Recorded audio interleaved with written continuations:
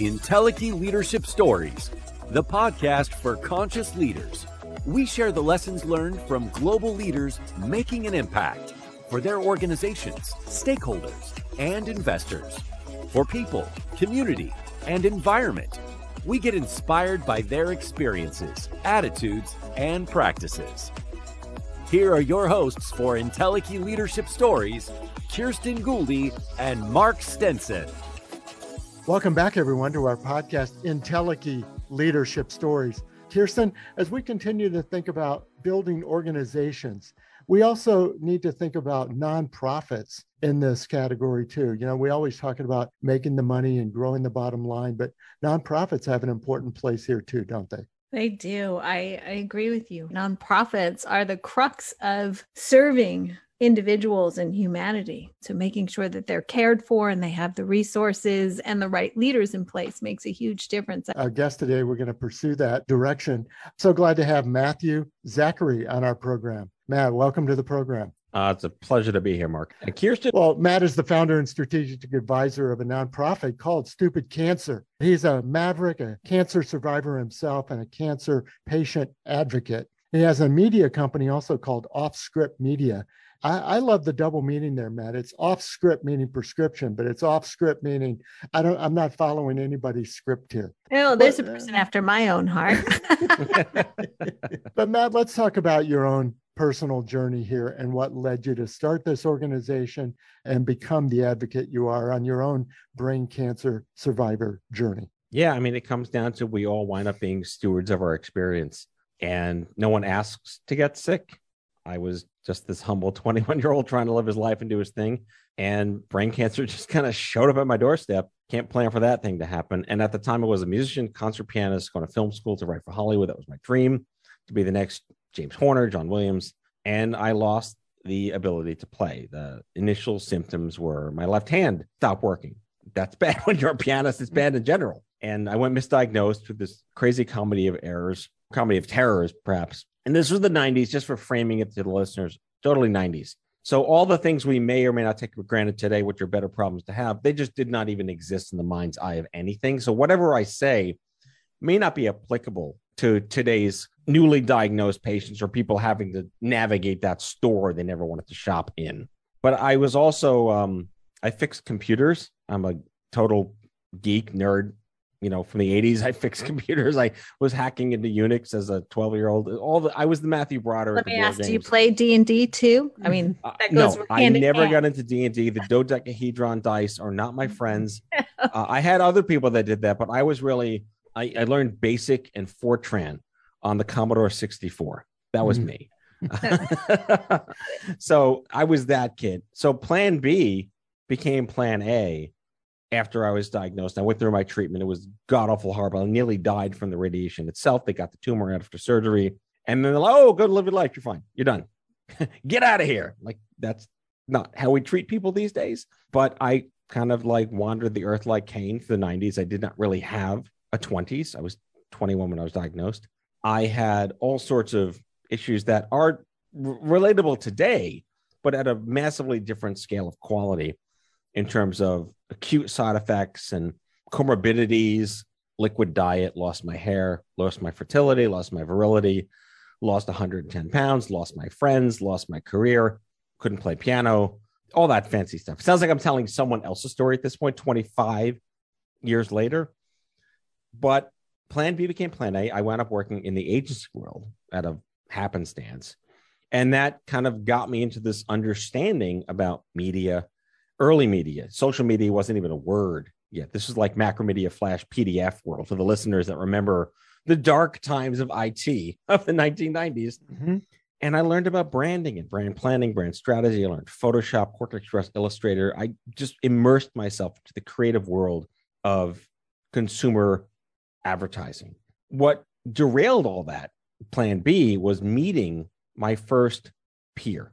I had no idea that there were any other 20-somethings in this world that had gone through cancer. Everyone's like, oh, my grandfather died from cancer. Not helping. You know, my mother's best friend's sister lost her child to cancer. Also not helping, and that's equally tragic. This idea of just not even knowing you're not alone was not a thing people thought about. But I met this guy named Craig, who I've been very public writing about on the internet, Craig Lustig, who deep end of the pool, peer support, bald, Jewish, brain cancer, New York City, went to my university and was in my a cappella group. Wow. Like, how did I not know you? You're like looking in the mirror. Yeah, I'm like, what? We were 1 year apart, but we knew everyone. It was absolutely bizarre. But Craig had a master's in public health from Columbia and happened to be on the board of directors of one of the most influential legacy policy groups in the Beltway called the National Coalition for Cancer Survivorship. I struck gold. If there's one human I could have met to transform my entire life's trajectory, it was Craig Lustig. So I was immediately sucked into this world of, how'd you like to be a cancer advocate? And I said, what the hell's a cancer advocate? Mm-hmm. Those were not words. Well, and you're talking about the 90s. And so not only are the drugs different, the treatments are different, the doctors are different, but this network of survivor and support and advocacy has really blossomed over those years to what it is today, hasn't it? It was all like rapscallion Margaret Mead people in the 80s, 90s, and early 2000s. And I think Lance Armstrong Foundation in its heyday really did catalyze society and culture to inspire other Americans to take up the mantle and learn what it meant, because we could finally point to things that paid it forward. Before then, there really weren't anything except people doing all the right things they could, like die-ins at Genentech and the March on Washington in 1998, like things, old school tactics of your First Amendment rights were basically what the strategy was. And chapter 1 ends where I'm introduced to this entire behind the curtain wellspring of, eager young rapscallion upstarts that are like, we demand better, the next revolution in patient advocacy. And what does that mean? And I quit my career I took out a mortgage. I did a HELOC and I invested myself in, just suppose I could start a nonprofit organization that was highly, I'm going to make up a word, non-derivative of everything that was existing out there, which at the time, if you want to do a real brand analysis, was dying people, wristbands, cat posters, ribbons, pink M&Ms, and sob stories, and body parts, lots and lots of body parts. And if you didn't have that body part, you couldn't swim in that side of the pool unless you were this body part, and you go to that part of the pool. Very fragmented, very different. And I entered it with this completely naive understanding of what the hell is going on here. But with that said, there were stunningly, incredibly inspiring, smart, genius people, researchers and oncologists and patient advocates and nurses and doctors and other nonprofit leaders and navigators. But there was no cohesion. And that's the end of chapter 1. I was like, did I just figure out what to do with the rest of my life 10 years after I was told I'd be dead? Yes. I mean, talk about two forks in the roads, right? Mm-hmm. Plan B's, plan C's, plan D's coming in front of you. I was very, very fortunate to have gone through the Choose Your Own Adventure books. Remember those books? I'm going way 80s and 70s with that one. Yeah. But yes, and that's when I spent a while doing what agencies do. If you're going to build a brand, you have to research what the brand is, who's the market, stuff that most nonprofits would never do. And we can get into the psychology of why people start charities. And I really knew I was naive and that I'd probably make all the right mistakes that other groups make presumptions to do. And I approached it as if it were a brand, like I'm launching Pepsi for cancer, which is a bad analogy, but you kind of know what I mean. Yeah. And what I realized was that cancer in the early 2000s was being largely fomented by younger boomers and Gen Xers, mostly people at the time in their mid to late 20s to late 40s. We've all aged gracefully over the last 20 years. But the territoriality was what bothered me the most. There was no egalitarian organization that united everyone under one umbrella, except the American Cancer Society, and they can't get out of their own way. So, and I'll be brutally honest about that. So Stupid Cancer was just like the right amount of risk to take. And it was what Homer Simpson would say if you got cancer. Oh, that's what he would say. And it was such a calling card from pop culture at the time. And it tested really, really well. And all it needed to do because there was no mission, there was no bylaws, nothing. It was like me launching a website and getting the IRS has thankfully gotten harder to get C3s passed, but at the same time, you can just run that through back then. But it's interesting you say, no big mission statement, no big, but a mission nonetheless. This cause, this approach. And then over time you say, well, look, we can really end isolation, we can build community, but that wasn't like a plaque on the wall when you started. You said, we'll start and we'll develop all that stuff as we go. It's kind of like the Grand Canyon before the Colorado River plunged through it. And I was the river, but you can't determine what course the river is going to go. You follow the river in. And it always brings me back to a wonderful Steve Jobs quote that I think he stole from someone else, which is that you never give people what they wanted. You have to deliver that which they never knew they needed. And what people didn't know they needed at the time was a non-threatening point of entry to the cancer store that felt welcoming and not, you have to fundraise for us. You have to run this race. You have to do this marathon. You have to buy this blender. You can only live in this house over here because those people have this different. You're different. You don't belong here. There was no universality from a brand that spoke to everyone, gave you permission to be angry, not a pity party cat poster that you'll be okay. And that's where the river started to carve itself. And again, the naivete came in handy because I didn't even know, what's a CPA? What's an audit? I knew how to build a website and I knew how to write copy and I knew how to design great brands. And everything sort of started to ensue from that point to what you said before is the community were like, can you do this? Can you do that? I'm like, sure, we can do that. Why not? It's me in my bedroom with no one else. And that's kind of how chapter 2 got started. And at what point along the way did you say, okay, enough of me in the second bedroom, we got to make this a real organization, and your teammate Andrew comes along and you say, we're going to make this something. Yeah, I ran into Andrew about 10 years into Stupid Cancer. His son was going through a bone marrow transplant. But the value of Stupid Cancer by that point had become real social equity in this country. A couple of things happened actually within 6 months of launching in January of 2007, which got this sort of hamster wheel going about how do I get out of my bedroom and, what is payroll? Like these little things we tend to forget about.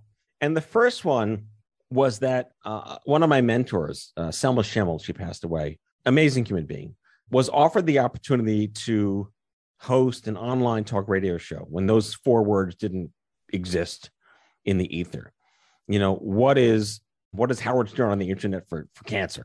And she said, I'm not doing this. I'm too old for this. You do this. I was like, okay. I've listened to NPR a little bit. I have no idea what this means.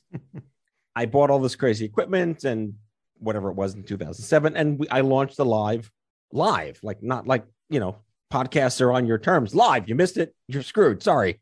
And the Stupid Cancer Show became like this flagship media juggernaut because it was the first before podcasting. And within 2 weeks, I booked a year's worth of guests. I came up with an entire run of show. I wrote Dennis Miller type rants at the top of every episode. It was highly programmatized, very well produced. And because it was live, and this is before all the crazy noise of today's, information overload, people gathered round to listen to the show live in a chat room.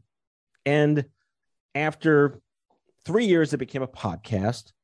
After 13 years and 4.5 million people listening to it, it remains, and I stepped down, it's gone now, but it remains almost like a Harvard business study in organizing, activating, and motivating millions of people. But that was the galvanizing catalyst for Stupid Cancer. And the second one was resultant of the show, which is Time Magazine anointed us a top 50 website for 2007, which was seen by 40 million people. And I got no money. I got no board. I'm in my house. Those things really did set the river carving itself. And just listening, which a lot of people just have lost the art of listening. I mean, it's a podcast. We hope your listeners are listening, but there's an art to listening. There is an art to, it's interesting as you're talking, One of my mentors always speaks to this notion that vision pulls us. Vision, we can have ideas, but that's not necessarily a vision. And it sounds as if you have been pulled into outcomes and into your higher purpose without necessarily even having to pursue it, but you allowed it to occur. And you said yes when it showed up, and you've been pulled ever since. With all of the accolades you spoke to from a personal level, what would you say is the most impactful on a personal level for you? Like what's the impact that you believe you've made with all of the people and successes you have made, right? Because going back to that young man who was diagnosed with cancer, not everybody is capable of just picking up the next day and saying, okay, we're going to go, right? We're going to pull. People really have a lot of feelings around it.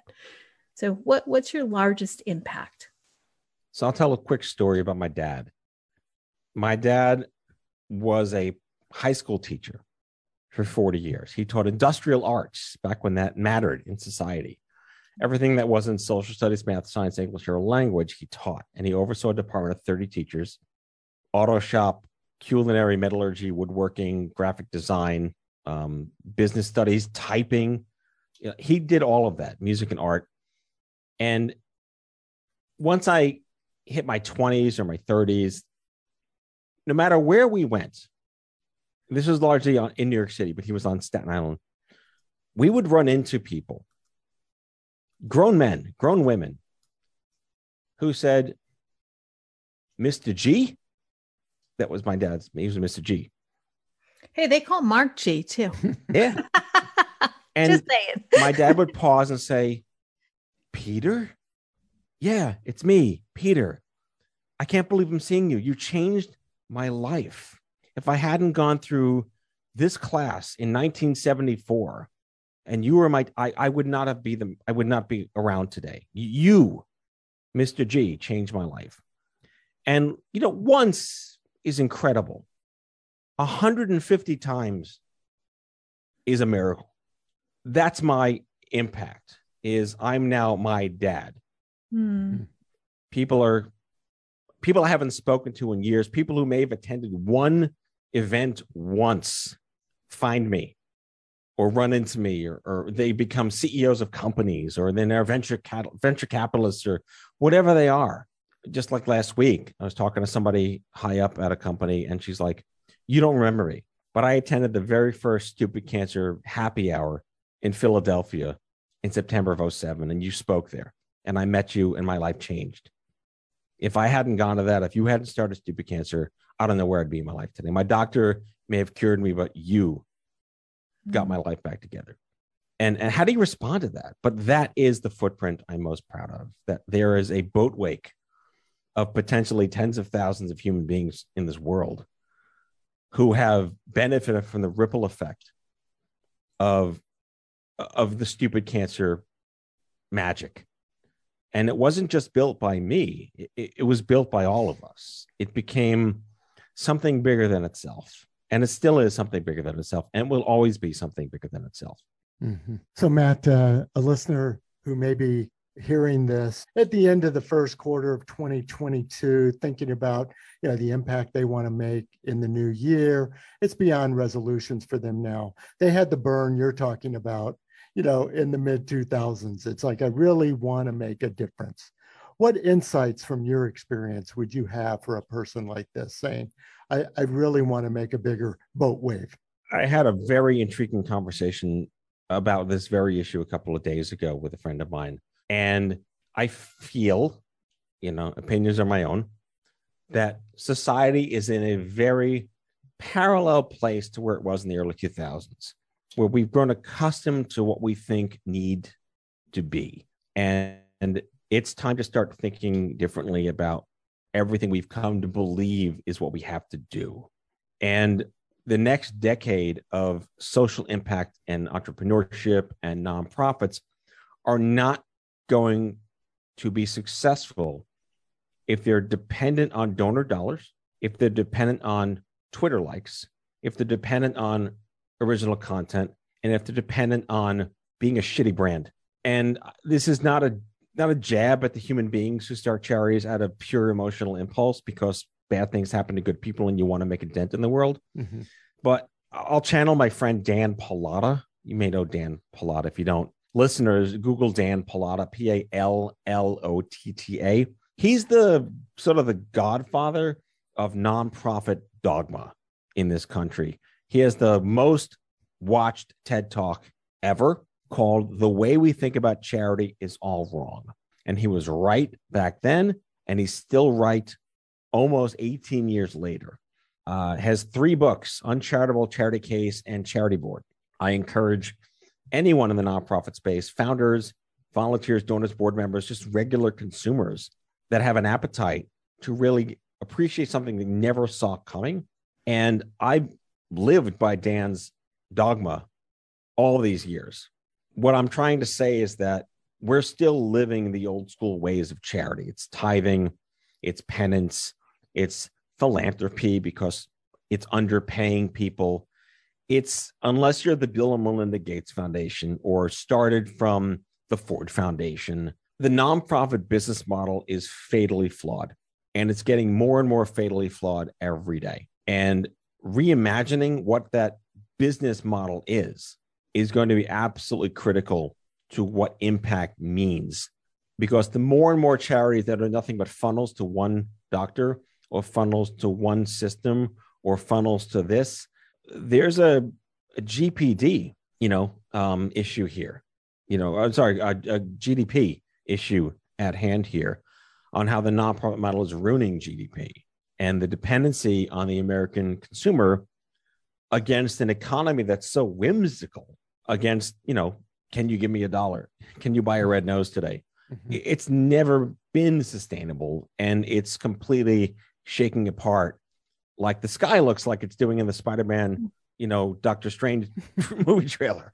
Oh. I love it. It's fascinating. I, in the middle of my concussion, I went for a walk with my daughter who took me out for a few moments. And, I really love helping people. I do. I've been that way since I've been a kid, and I still do. And she said, Mom, have you ever thought about working with nonprofits? And I said, I can't. I fundamentally can't do it. I come from a business world and it makes no sense. However, you just put eloquent words to my limited understanding of the nonprofit world. I guess my question to you is, because I fundamentally believe that, right? We have to elevate where we're going. We have to innovate where we're going. What do you, for those who are really guided to do good in the world, and historically you try to do that through nonprofit, right? Leadership and nonprofit. What do you suggest to them? Where do they start looking? And I love that you gave, I'm personally going to read his material. I'm very excited about this conversation because it does have to change. What I found is in the early days, in the 2000s, maybe even in the 1990s, based on some of my speaking to people who had nonprofits in the 1990s, there's always been this public perception of charity equals paucity, and that to do well is to make all the money you want, but to do good is to lose out on success. And again, I just go back to Dan is a disciple and a preacher to all of this. And to understand how he was just so ahead of his time as the Nostradamus of this, the idea that you should not be able to do well doing good in this country as a C3. I think that stigma has changed a little bit because I see a couple of really innovative, and I hate that word, private sector companies filling in the gaps of trust and value that a nonprofit brings to the conversation in a way where consumers are so much more savvy to our data getting stolen, our privacy rights. We're willing to take different risks in associating ourselves with what we find value for versus thinking we have to have a nonprofit for trust. And one or two good examples of this, and I have no equity or no value in these things, is Talkspace, BetterHelp, The Mighty are really solid. Again, I no stake, full disclosures, that these are very successful private sector ventures that have created this sense of genuine trust and value to consumers where they might as well have been nonprofits 15 years ago. So it's a very interesting anthropology about American consumer sentiment and trust on brands and brand experience, because we're more woke.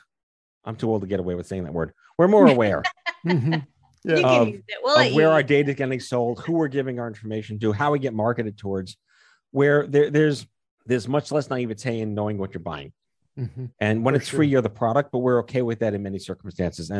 And the value of the pure, unadulterated trust you're supposed to get from a charity is being supplanted with really smart consumer health brands. First of all, Matt, what a terrific conversation. We're just so happy to have you on our program today. Kirsten, I think we've been hearing this notion that Matt's talking about doing well and doing good from an ESG standpoint on Wall Street. But I really appreciate the gauntlet that Matt is throwing down here that says nonprofit doesn't have to be the same model, the same. I love the paucity, word that you used. It's like our traditional thinking about nonprofits needs to be shaken up a little bit. Yeah. I love when traditional thinking is shaken up, right? Yeah. I really advocate revolutionizing where we've been. New things have to happen for new outcomes. Yeah. Well, Matt, I think you fit the mold here that we've been looking for on this show. And that is, leaders don't have to follow the same old playbook.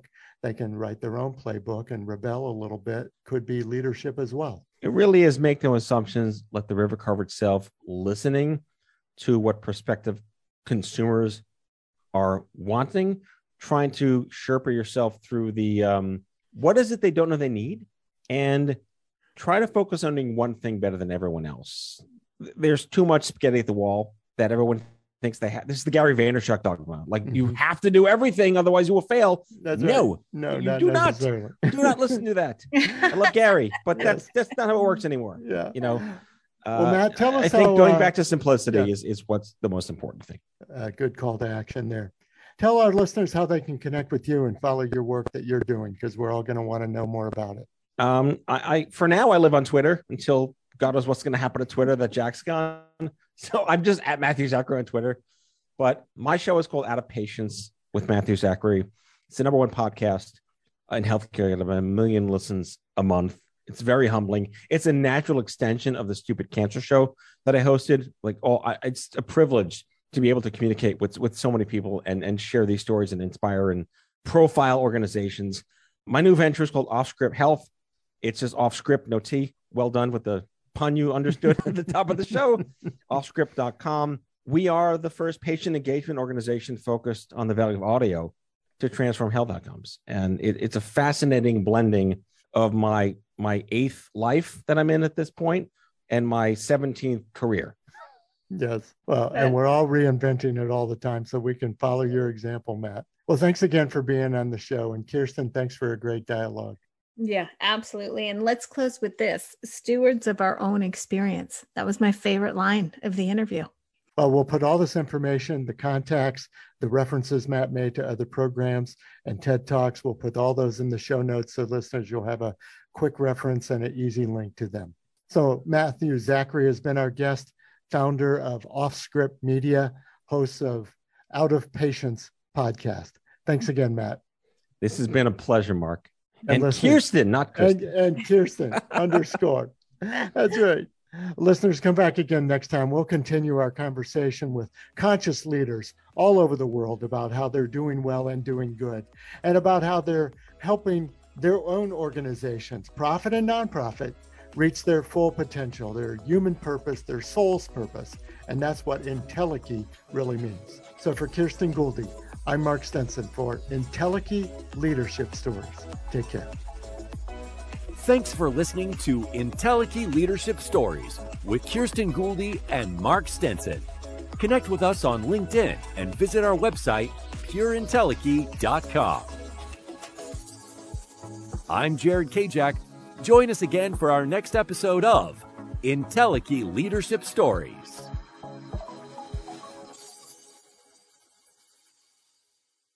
This podcast is produced by BSB Media. We also host 2 other podcasts you might enjoy: Unlocking Your World of Creativity and 5 Minutes of Peace. Subscribe today and leave a review on your favorite podcast player.